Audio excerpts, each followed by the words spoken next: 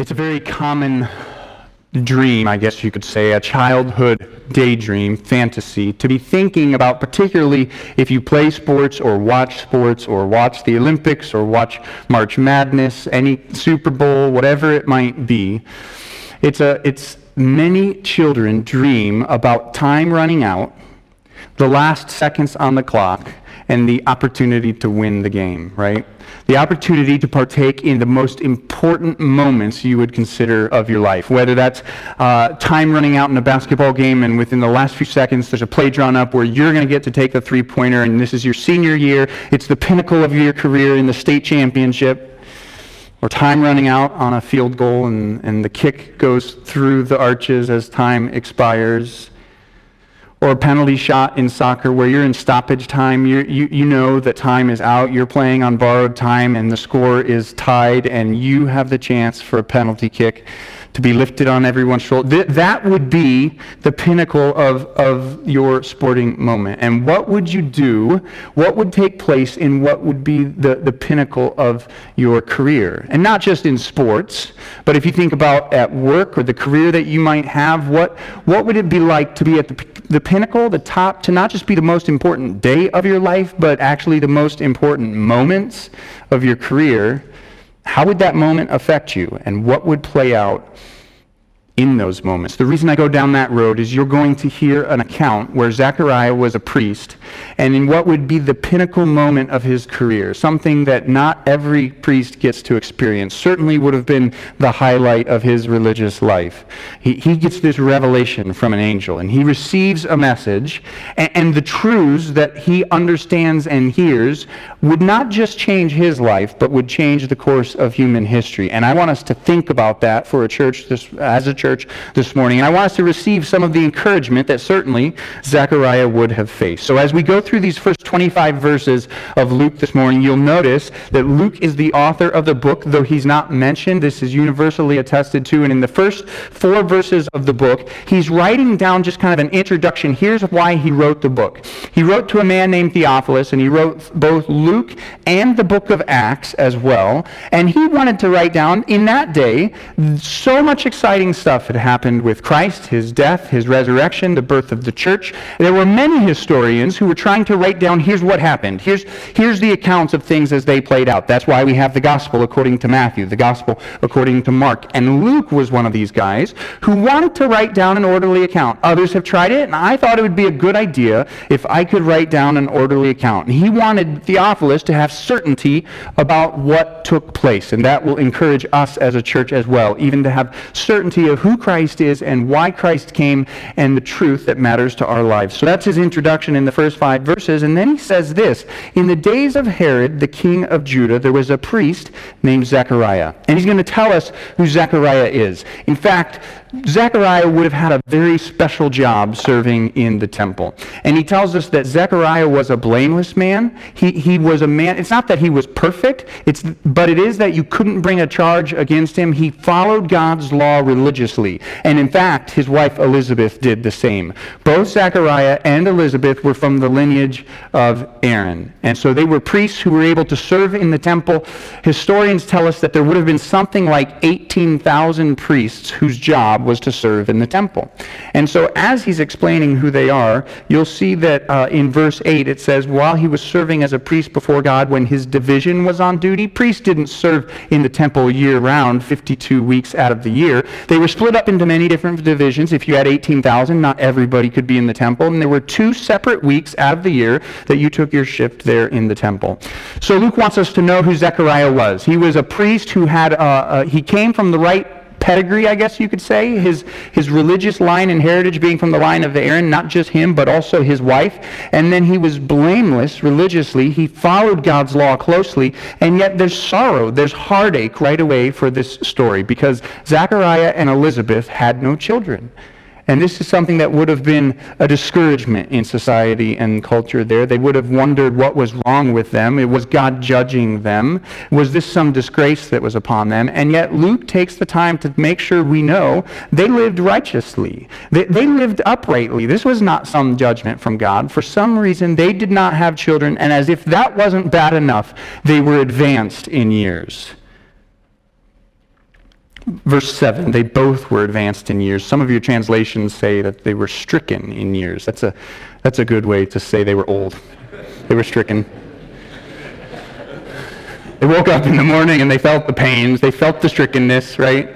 So not only did they not have children, there was no turning back the clock. This was a hopeless situation because they were advanced in years. Now, it came about then that on the week when Zechariah was there at serving for his priestly duty, as was the custom of the priesthood, the lots were chosen, and the way that you served, the priest had many different responsibilities, but there was a specific responsibility that was the highest of the responsibilities. This was to offer the altar, the incense offering upon the altar in the holy place. There was only one priestly responsibility that came higher or fell higher on the list of privileges than the incense offering. That was the highest of the highest, was when one time a year the high priest would enter the holy place, the most holy place, the holy of holies. And that only happened one time a year for the high priest. And yet in the holy place, the incense offering would happen twice a day, once in the morning and once in the evening. And it was such a special privilege that the priest that was chosen by lot would enter into the holy place, probably have some assistants with them, and there was candles that needed to be attended to in the table of showbread, and then one assistant would probably bring coals from the altar and place them into the incense altar, and after the assistants left, this priest would be able to offer incense offering at the altar. The closest, except for the high priest once a year, the closest that any human being could enter in the presence of God under Old Testament Judaism, under the way that the system had been set up. In fact, it was such a special privilege that a priest was only able to do this once in their lifetime. If they were able to, not all priests got to do this, but once they had the opportunity to do it once, they were off the list, and they would just attend to other priestly duties, and the lot fell, wouldn't you know it, by God's sovereign hand, ordering and directing, that Zechariah was chosen to offer this incense offering. What a special privilege. This is something that he would have dreamt about. This is something that he would have wondered what it would be like to be in the presence of God in this way. This would have been something that no doubt when he returned home to his wife, as he did twice a year for many years, how did your service at the temple go? Good, catch up on this, that, and the other thing. Can you imagine the excitement? It happened. I was chosen. What was it like? And they would certainly tell stories and just to experience. No other human got to experience the nearness and closeness to the presence of God in the way that Zechariah was going to get to. Look at verse 10. And the whole multitude of the people were praying outside at the hour of incense. By the way, what a neat thing it kind of is that here, as Zechariah gets to go enter the holy place, the people are gathered on the outside of the temple, and they're engaged in worship. They're praying at this hour. They too wanted to participate. So though they didn't get to experience that closeness, I trust that you came this morning to worship, to be engaged in it in the same way. There's a lot of things that aren't parallel between Old Testament temple worship and for us as believers in the church. But one of the consistent truths is that the people of God participate in worship. That it's not a spectator sport, right? I hope you didn't come to be entertained, because if you did, there's others that can do it better than we can. We want you to be participating. When we go to prayer, you go to prayer. As we read Scripture, you read Scripture. We worship together just as the people were there waiting as Zechariah entered in.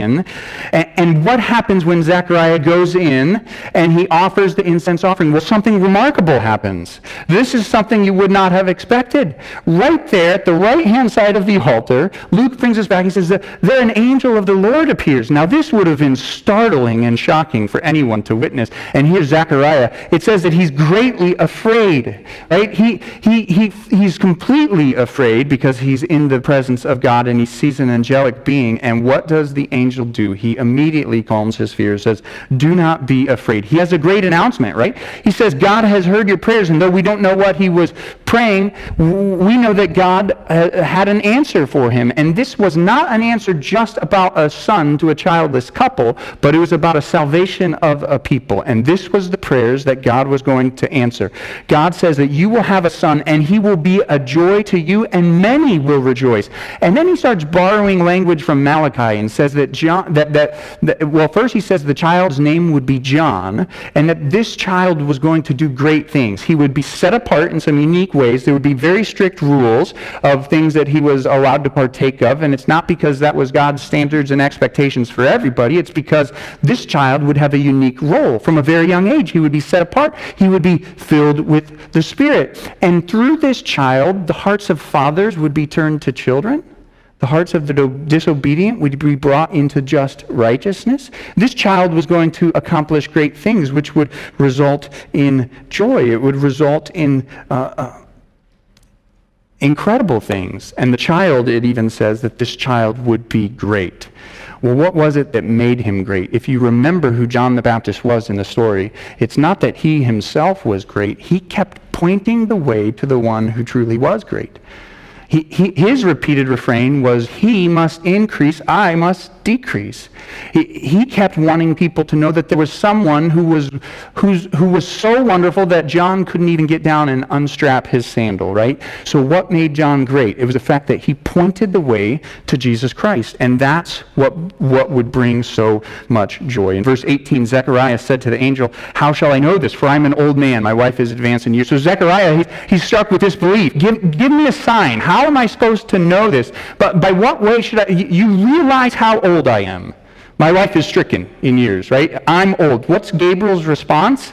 Well, I'm Gabriel, and I stand in the presence of God, right? Old age, standing in the presence of God, which one wins? That's his defense right there, that he comes with a message from the Lord, and this is the way it's going to be, and because you didn't believe, you won't be able to speak until these things are accomplished. So, then Luke tells us that even as these things happen, the people are outside waiting. What's going on? Why is it taking so long in there? They would have been twice a day. The priest goes in, the assistants come out, offers the incense, then together they come out to the people and they offer the Aaronic blessing, or they speak the words of the Aaronic blessing. The Lord be with you and gracious, make his face shine upon you.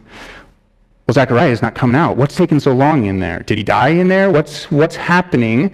And finally, when he comes out, he can't speak. We also wonder if he can't hear, based on later in like verse 60, once you get into the 60s, the people have to make signs to him to figure out what his name could be. So it's possible that he was both deaf and mute. And they gather that he's seen a vision. Oh, yes, he saw a vision, and yet they didn't yet know what it was or what it meant. And then he simply says he has to finish out the week of service, right? He didn't get to text Elizabeth and tell her, hey, guess what happened? He has to finish out the week of service, and only then when he goes home is he able to speak with his wife. And what is her response then at the end of the narrative in verse 24? After these days, his wife Elizabeth conceived, and for 5 months she kept herself hidden, saying, the Lord has done for me in the days when he looked upon me to take away my reproach among the people. She's overjoyed. She's rejoicing that for years she has wanted a child, and now what God has done for her on her behalf. What a joy that is. How should we think about this as a people? Let me give you just a few applications as we think about this. I tried to think of a few along the way, but let me back up and catch a few more. Don't miss how significant it is in verse 5. In the days of Herod, the king of Judea, there was a priest named Zechariah. Luke doesn't give us any detail, but historians go back and fill in the picture. In the days of Herod, for those who lived through the days of Herod, this was not a popular time to be a Jew. These weren't good days, so to speak. Herod was not the nicest king to live under. He was not the nicest guy. It was going to get worse. Persecution was going to come. But when you think about Herod as a king, he was certainly a very capable king. You can look at his both military conquest and his. You can look at the building projects that took place under Herod, and you think of Herod's rebuilt temple and the financial taxation upon the people through which he accomplished these massive building projects. And he certainly was a man of impressive accomplishments, right? And yet there was a twisted, cruel, corrupt side to Herod.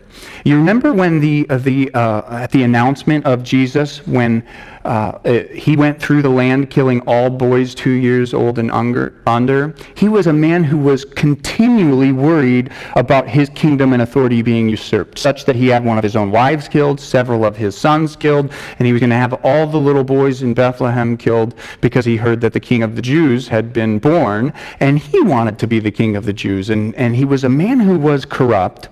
He was a man who was not somebody that was on the who's list of godly kings. things, even though he rebuilt the temple and saw himself in uniquely God's chosen vessel. I say that simply to say that in the days of Herod, when things were bleak, when the people hadn't heard from God in centuries, when they wondered whether or not God would keep his promises, there was a priest named Zechariah who was faithful, and God was going to come with a message for him. And you could be in circumstances and situations where you wonder, where is God in the days that we live in, when things are this bad, when things are this corrupt? Is God still who he says he is, and will he still keep his promises? And the story of Zechariah and Elizabeth and John the Baptist reminds us that even in the days of Herod, God was on the move. God was fulfilling his promises. God was working out his plans and purposes according to his will. And so that ought to bring us encouragement this morning. The second thing that I want us to look at in coming in verse 14. We touched on this a little bit, but I want to dive in further. In verse 14, when the angel is telling Zechariah about his son named John, here's verse 14, and you will have joy and gladness, and many will rejoice at his birth. Why this joy? Why so much joy over the person of John the Baptist? Why would he bring Zechariah and Elizabeth joy, and why would many people rejoice at the coming of John the Baptist? Well, this brothers and sisters, ties in all of the gospel and helps us remember what we are truly celebrating at this time of year. You see, it's not simply that people were excited that this elderly, childless couple finally had a baby. There's more to it than that, much more to it than that. You see, what was John's role? Remember, John was the forerunner. He was the one, he was not the light, but he was sent to point to the light. He said, there's a light coming. John was the one who came with this message of repentance, and he's saying, hey, prepare the way of the Lord. That you need to turn from your sins. Salvation is drawing near. What was John doing? He was the one who said, it's over. The waiting is over. God is near. He's coming near to us. Salvation is breaking in. Do you realize how good this is? Imagine to be in that day. The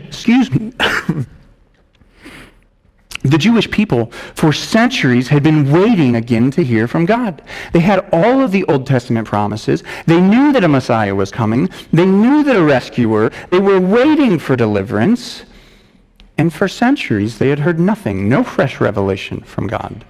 Would God still keep his promises? They were living under Roman rule, under a corrupt king, under Herod, who wasn't a nice guy. And what is God doing with the arrival of John the Baptist?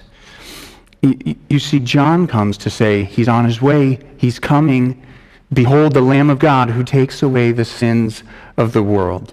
John showed up on the scene to say, God is here, and he's about to do something. He's about to bring salvation. That's what would bring joy and rejoicing. When you get to day 3 of your book this week, Christopher Ashe says it this way: here is a son who will bring overflowing joy to men and women throughout the land. Why? It's not just that everybody is happy that this long childless couple now has a fine, strong son. It is far deeper than that. He will do what God loves to do. God loves to bring people home. So this spirit-filled man will bring people home. John came to announce salvation, to say that Jesus is on his way. And for the people, this was relief. They had been waiting. They had been longing for Christ's coming. So for our final point of application, let me say it this way to you. How about you? How do you respond to Christ's first coming? How do you respond to the news that salvation has come in the baby, in the form of a baby, in the person of Jesus Christ? You see, Jesus came because all of the Old Testament sacrificial system, all of the rituals, all of the sacrifices, it could not provide an eternal once-for-all sacrifice as a means of relationship with God. We all, as human beings, by our sin, are separated from a righteous and holy God. Because he is just and righteous, he sets the standard for how life works, and by our own sin, we choose our own way and reject him. And that sin separates us from God. And we need a way of being brought near. We need a way of experiencing God's presence and closeness and relationship with him. And going to church won't give us that relationship. Lighting Advent candles won't give us that relationship. Celebrating the true meaning of Christmas won't give us that relationship. It's only a relationship through the person of Jesus Christ. It's only by confessing our sins and repenting of them and trusting in Jesus Christ for salvation that we can find eternal life and forgiveness and hope. And that's why Jesus came, was to provide a once-for-all sacrifice. When Zechariah heard the news that God would finally bring salvation to the people, that he would have a son, there was some mixed unbelief in his heart. Elizabeth was rejoicing because God had finally heard her. God had become near to her. The people of Israel, by and large, rejected John's message. Some turned, some repented, some found salvation, but by and large, most of the people rejected Christ and said, no, that's not the Messiah and the King that we're looking for. They were expecting a conquering king and weren't willing to submit to a suffering Savior. So how will you respond this morning as you are here, as you go through this Advent season? Do you realize that you are a sinner in need of Christ for salvation? I hope that you are not trusting anything for salvation other than Christ's finished work on the cross for the forgiveness of your sins. Coming to church is not good enough. Your parents' faith and traditions that perhaps you participated in does not make you a Christian. Celebrating Christmas and coming to church extra does not make you a Christian in that sense. The only thing that provides salvation is a relationship with Jesus Christ and a turning from sins and trusting in Christ's finished work. So how will you respond? Will you turn to Christ, turn from your sins, and trust in Christ for salvation? You see, as a church, as a people, believer, let me encourage you. This announcement to Zechariah is good news for us as well. Because we don't just celebrate the fact that Christ came. Yes, we're in the season of Advent where we are remembering Christ's first Advent, but we are also waiting for his second coming. We're remembering the fact that Christ will return again. The first time he came as suffering servant, this time he will come as conquering king. He will come as judge, which has eternal ramifications for everyone listening. Are you ready, prepared to meet that judge? And are you encouraged, believer? Go through this Advent season and fight against the noise of Hallmark Christmas. And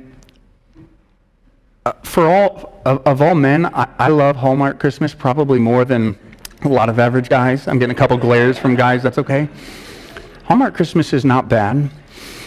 Fight against it, though. Reshape it. Help it. Let it remind you of what we're really celebrating at this moment, right? We're really celebrating the fact that Christ came once. He will come again. He came to die, and it's a hope, and we wait for that, and it shapes our life. It shapes the way we spend our time, effort, and energies. In the introduction, Christopher Ash says this, as we reflect on the Jesus who came as a baby all those centuries ago, let us never forget that we are waiting, longing, yearning, praying for that great day when he will return. For the Jesus whom Luke reveals to us at the start of this gospel is this same Jesus who will come back in glory. The more deeply we understand him in his first advent, the more passionately we shall long for his return when we shall see him face to face, and the more joyfully we will celebrate his arrival at the first Christmas. Let's pray. Father, we come to you and we are grateful that you came to us once in the person of Jesus Christ. We're longing for the day when you come again. We have this blessed hope, the glorious appearing of Christ. Lord, as a people, would you help us go through these next week, not just going through the motions, not just thinking about the Hallmark celebrations, not even just thinking about Christ's first coming, but also remembering his second coming. We want to see families united. We want to see hearts turned to righteousness. We want to see relationships made right through the person of Jesus Christ, because we know that you're coming back and you will return as judge, and we will be accountable to you. May we be spending our efforts in the right places in these days. May we be longing and yearning for your return, ever mindful of what you accomplish on that day. We ask and pray these things in Christ's name. Amen.